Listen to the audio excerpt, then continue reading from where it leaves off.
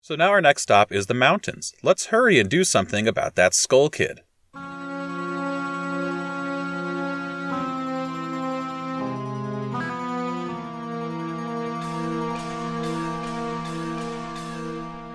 This is Legendary Adventures, a Legend of Zelda playthrough podcast. This week we're bringing back spring to the mountains of Snowhead, but only after we round up a few more masks.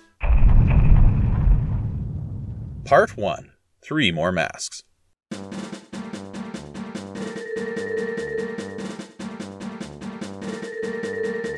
After defeating Adolwa in the Woodfall Temple, the poisoned water of the swamp clears. The Deku Princess informs Link that her butler has prepared something for Link as a sign of gratitude. It's found in a shrine to the right of the Deku Palace as you leave. I was aware from my past playthrough that this was a race, and I'd wanted the bunny hood before tackling it. The hood is found at Romani Ranch west of the swamp. However, a massive boulder blocks the entrance to the ranch, and without some serious explosive power, players have to wait until the 3rd day for it to be cleared. So, to pass time, I first paid a visit to the fearful Spider House. It's located to the north of the Deku Palace. Players need to burn a spider web in a doorway to venture inside. Once inside, we are met by a small dog and a person transformed into a spider. It's much like the family we found in the House of Skulltula in Ocarina of Time. There are 30 gold Skulltulas hidden inside the Spider House. Our goal is to find and to defeat each spider and to collect the gold Skulltula tokens they leave behind. Majora's Mask does not have a game-spanning collectathon in the same vein as Ocarina of Time or Link's Awakening. Instead, it has these shorter, mini collectathons that are contained within a single location. Think the stray fairies within the dungeons, and there are 2 spider houses. I grabbed 2 magic beans before heading in to help me round up all the spiders. The spider house spans 2 stories and has 6 rooms. The largest room is in the center. In 3 instances, players will need to capture bugs in a jar and then release them near a patch of soft soil on a wall to reveal a spider. Multiple spiders are hidden in beehives. 2 are hidden in large indestructible pots that can only be revealed by rolling into the pots. The reward for finding all the spiders is the Mask of Truth. This is one of the few masks which returns from Ocarina of Time. In both games, it's used to talk to Gossip Stones. In Majora's Mask, it gains the added ability to talk to animals, specifically dogs, and it can be used to cheat on dog racing at Romani Ranch.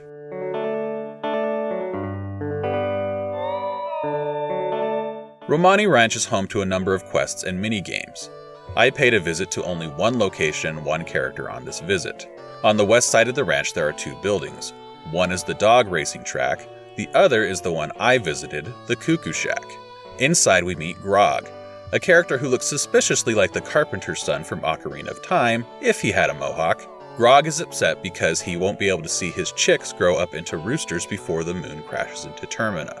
We can help him by donning the Bremen mask.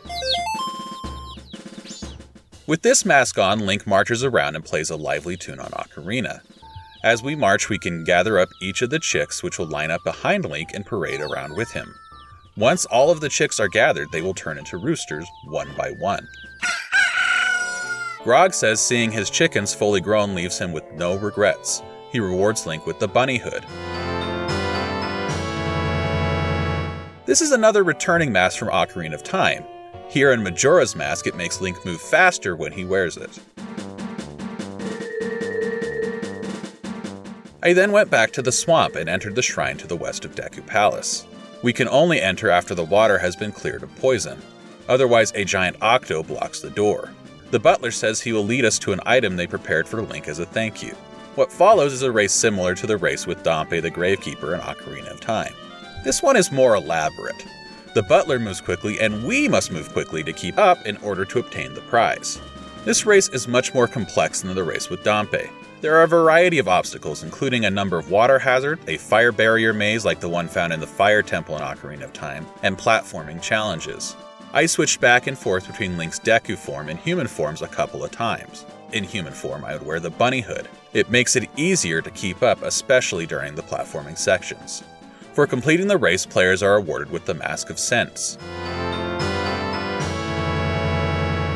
It heightens Link's sense of smell in order to track down mushrooms that can be used to make blue potions. Part 2. The Mountains of Snowhead.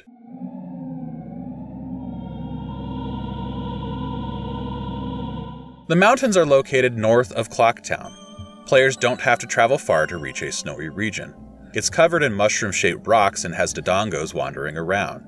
The entrance to the mountains proper is blocked by a massive sheet of ice. It locks this area off to anyone who does not have the bow. We need to shoot a massive icicle to break the ice and then proceed forward. There's also a row of boulders made out of snow that we'll need to bomb in order to advance to the mountain village. Despite being called the mountain village, there's really not much of a village here. There's a single cabin that is home to a pair of swordsmiths. We'll visit them in the next episode. At the village, we hear the mountain variation of Majora's theme. A wind-like sound effect drones in the background while sickly bell-like instruments take the melody.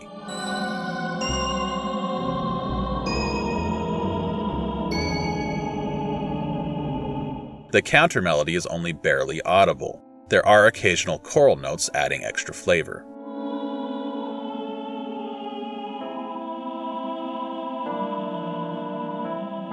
From the village, we can access the road to Snowhead Temple, or Goron Village. Snowhead can only be accessed by a Goron, so we first need to head to the village. Along the way, I met Tingle and bought a map for the region. Not far from where we met Tingle, we find the Goron Village, which has a familiar musical theme.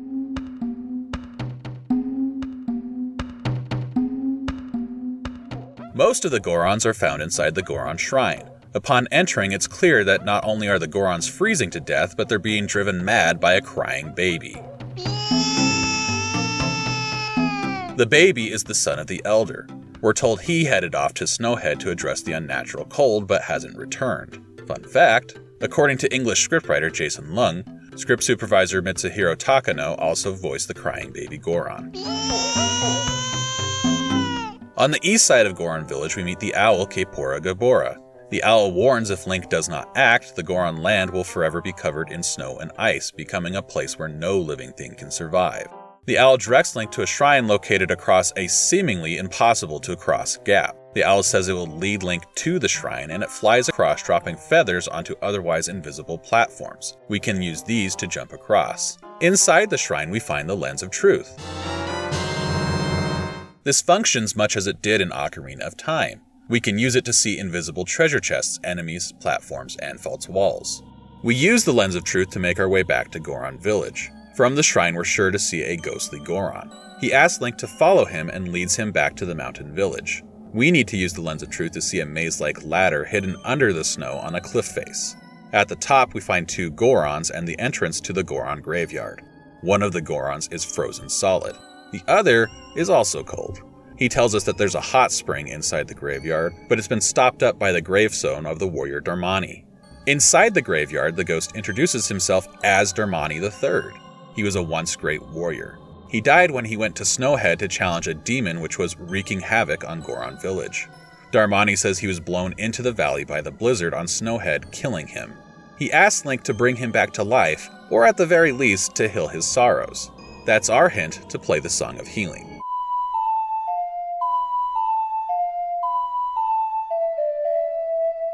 Playing the song eases Darmani's regret. We see a vision of a crowd of Gorons cheering for Darmani as golden tears stream from his eyes. His spirit transforms into the Goron mask. Wearing this mask transforms Link into Darmani. In the form of Darmani, Link can perform powerful punches, roll with great speed, and curl into a ball to perform a ground pound. But he moves slowly, and he cannot swim well in Goron form. In place of an ocarina, Goron Link plays the drums. This is a nod to the real-life hobby of Eiji Aonuma.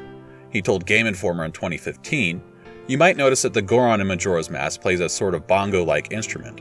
I put that in there because it's something I personally enjoy. It really feels good to pound out a rhythm." Thanks to the earlier tip about the hot spring, I pulled back Darmani's gravestone and it again filled the graveyard with hot spring water. We're able to scoop this up into a bottle. We can then pour the hot water onto ice, melting it. It will cool down after a short time. We know the Goron Elder went to try to figure out how to stop the cold. We can find him frozen on the path outside of Goron Village. He's completely covered in snow and ice. We must first break the snow and then melt the ice to find him. Speaking to Nintendo Dream, Aonuma said, "The location of the frozen Goron Elder changes depending on the day." This was apparently one way Aonuma tried to work in some of the time management elements of Majora's Mask into his portion of the game. We need to speak to the Elder twice to learn a new song. Well, part of a new song. The Goron Elder lives up to his name and is truly elderly in appearance. He is at once huge and hunched, but strangely lean. He's uneasy on his feet, using his hands for extra support.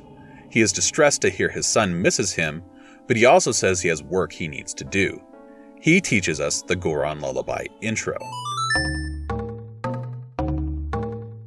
He cannot remember the full song, but the intro is all we need for now. We return to the Goron Shrine and play the intro for the crying baby. He then sings the rest, teaching us the full song.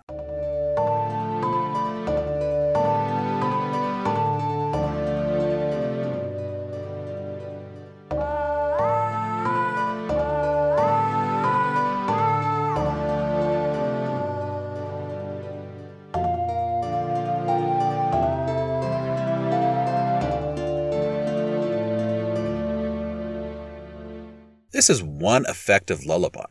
All the Gorons in earshot are put to sleep by it. With the full lullaby, we can then proceed to the Snowhead Temple. Getting there requires using the Goron roll ability to make a few big jumps off ramps. Snowhead Temple is contained within a mountain peak with massive icicles shooting out of the top. There's a spiraling ramp around the outside, and we can see icy blasts of cold air that seem to shoot out the entrance. The blasts are actually from a giant invisible Goron. How or why he's invisible is unclear, but we can see him with the lens of truth. We can put the giant Goron to sleep with a lullaby, and thanks to a nearby owl statue, we can reset the clock and proceed to the dungeon. Part 3. Snowhead Temple. In an Iwata Asks interview for Majora's Mask 3D, Eiji Aonuma said, "The game was made for those who played Ocarina of Time. It's all a challenge to our players. It's like we're saying to them, can you clear this?" The first time I ever played Majora's Mask, I answered that question with a firm no. I quit. The Snowhead Temple is the reason why. I've mentioned that I wound up completing the game years later with the release of Majora's Mask 3D. This, however, is my first time returning to the Nintendo 64 version. I can't say I particularly liked this dungeon while playing through it, but the more I think about it, the more I'm coming to appreciate its design choices. Let's start with the music.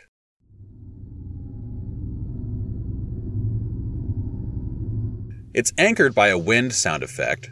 There are also cymbal crashes suggesting cracking ice. The melody is primarily played on keyboard, and there are occasional female choir vocals in addition to chimes that sound as though they were lifted straight from the ice cavern in Ocarina of Time.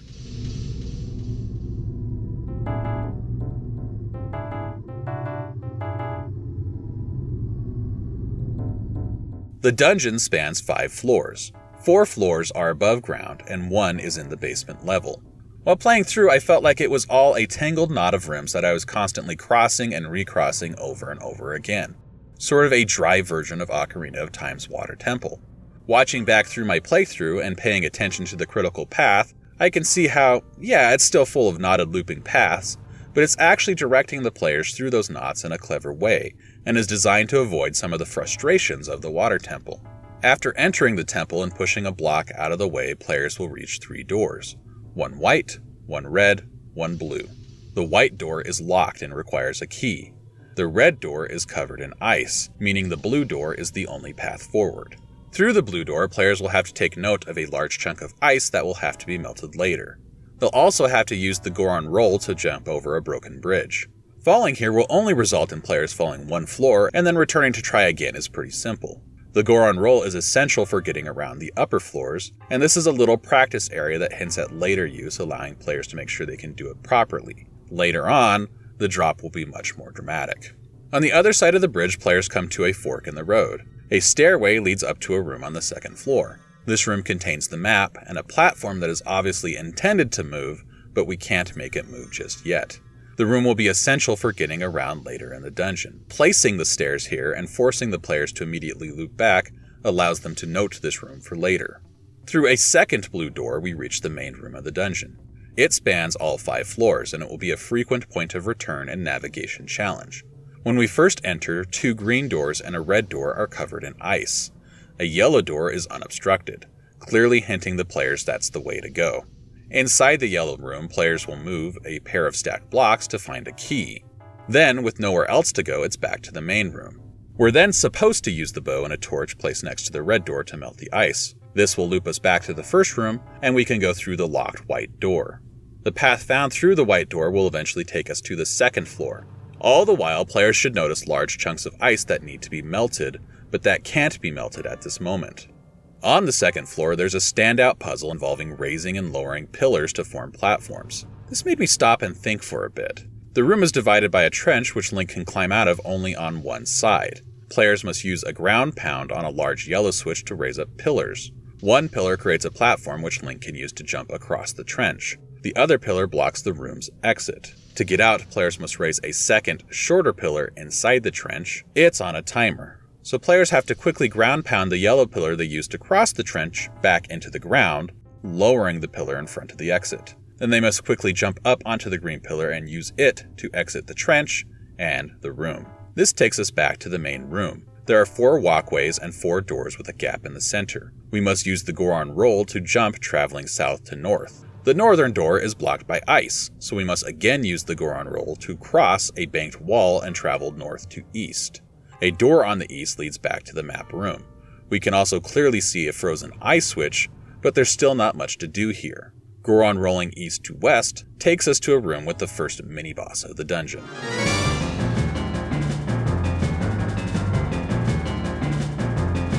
It's Wizrobe. This classic Zelda enemy sat out of Ocarina of Time, but returns here as a recurring mini-boss. The Wizrobe teleports between fixed points in the room, attacking with freezing magic. We need to be able to quickly determine where it is and then hit it. I shot it with arrows.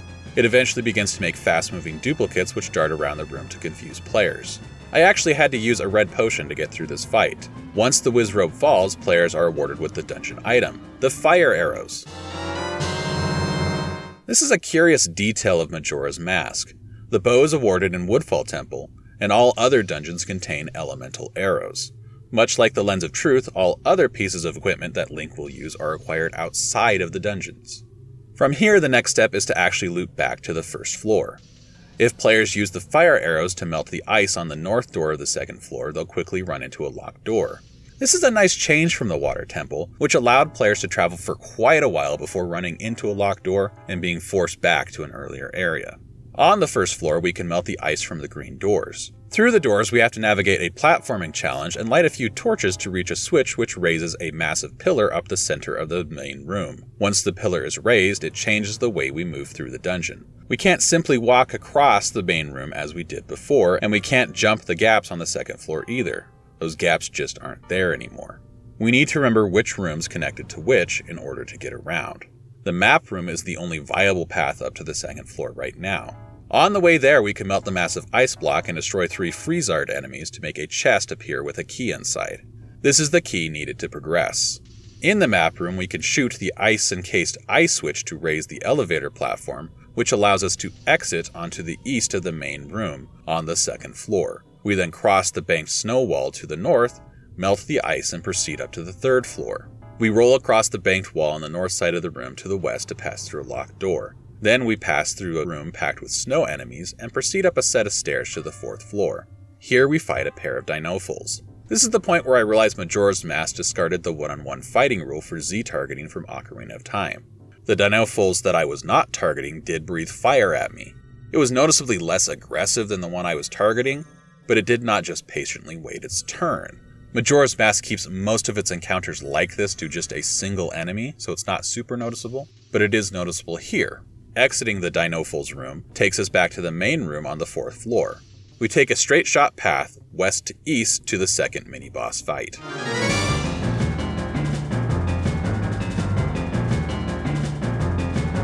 It's a rematch with Wizrobe. This time it has more points it can appear on, and I actually had an easier time with this second go around. After defeating Wizrobe, we can pass through another door to obtain the boss key. Then it's time to loop back down again. The path to the boss room is actually accessed on the 3rd floor, but the pillar is currently blocking it. We can't just lower the pillar because we need to walk across a platform in order to access the correct path. So players need to drop down and knock out some light blue sections of the central pillar to get it into proper position. This involves dropping down into the right location and remembering how to navigate back to the proper position. We can then plow through some snow boulders and reach a set of stairs that will take us to the 5th floor and the boss door. Recounting the critical path this way makes it sound a lot more straightforward. Is that necessarily how I played through the dungeon? No. I mean, I melted the ice on the red door immediately instead of going straight through the yellow door. I also resent the central pillar once because I thought I had messed up the puzzle, but on second thought, I don't really think that I did. Anyway, let's get on to the boss.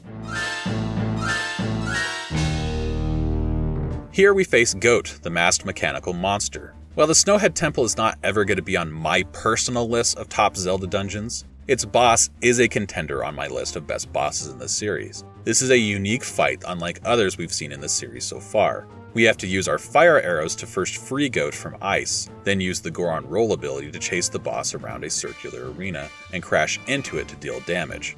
Goat fires electrical attacks, and the more damage it takes, the more obstacles begin to fall in the arena, including stalactites and bombs. This is an incredibly fun fight, and I enjoyed every minute until Goat fell.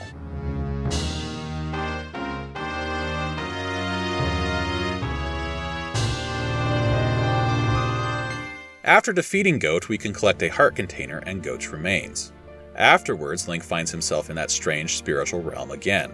Another giant stands in the distance surrounded by fog. It identifies itself as a guardian. Link and Tattle are then returned to the mountain to find that spring has finally arrived. Before signing off, here's a few stray thoughts on stray fairies. In every dungeon within Majora's Mask, there are 15 stray fairies to collect. For me, most weren't too hard to find within Snowhead. The Lens of Truth was required to find 4 of them. In 3 of those Lens of Truth locations, there's a patch of snow visible on the wall that spills over an otherwise invisible ledge. I felt clever in noticing that, but that was the point, wasn't it? The 4th was hidden inside the ceiling. It's inside the room with the floor pillars that we have to raise and lower in order to exit. I never thought to look up at the ceiling, especially not using the Lens of Truth, and I actually broke down and used a walkthrough to find this one. Otherwise, I felt like the stray fairies were a reasonable challenge to find within this dungeon. The fairy fountain itself is located at the base of the Snowhead Mountain, just below the dungeon, and the fairy awards a magic meter upgrade. Next week, we'll do some exploring in the spring weather, have a close encounter of the third kind, and take on the Great Bay Temple. If you want to follow along, please subscribe. If you've subscribed already, thank you. I really appreciate you liking this podcast enough to subscribe. I'm Paul Riley, and I'll see you next week.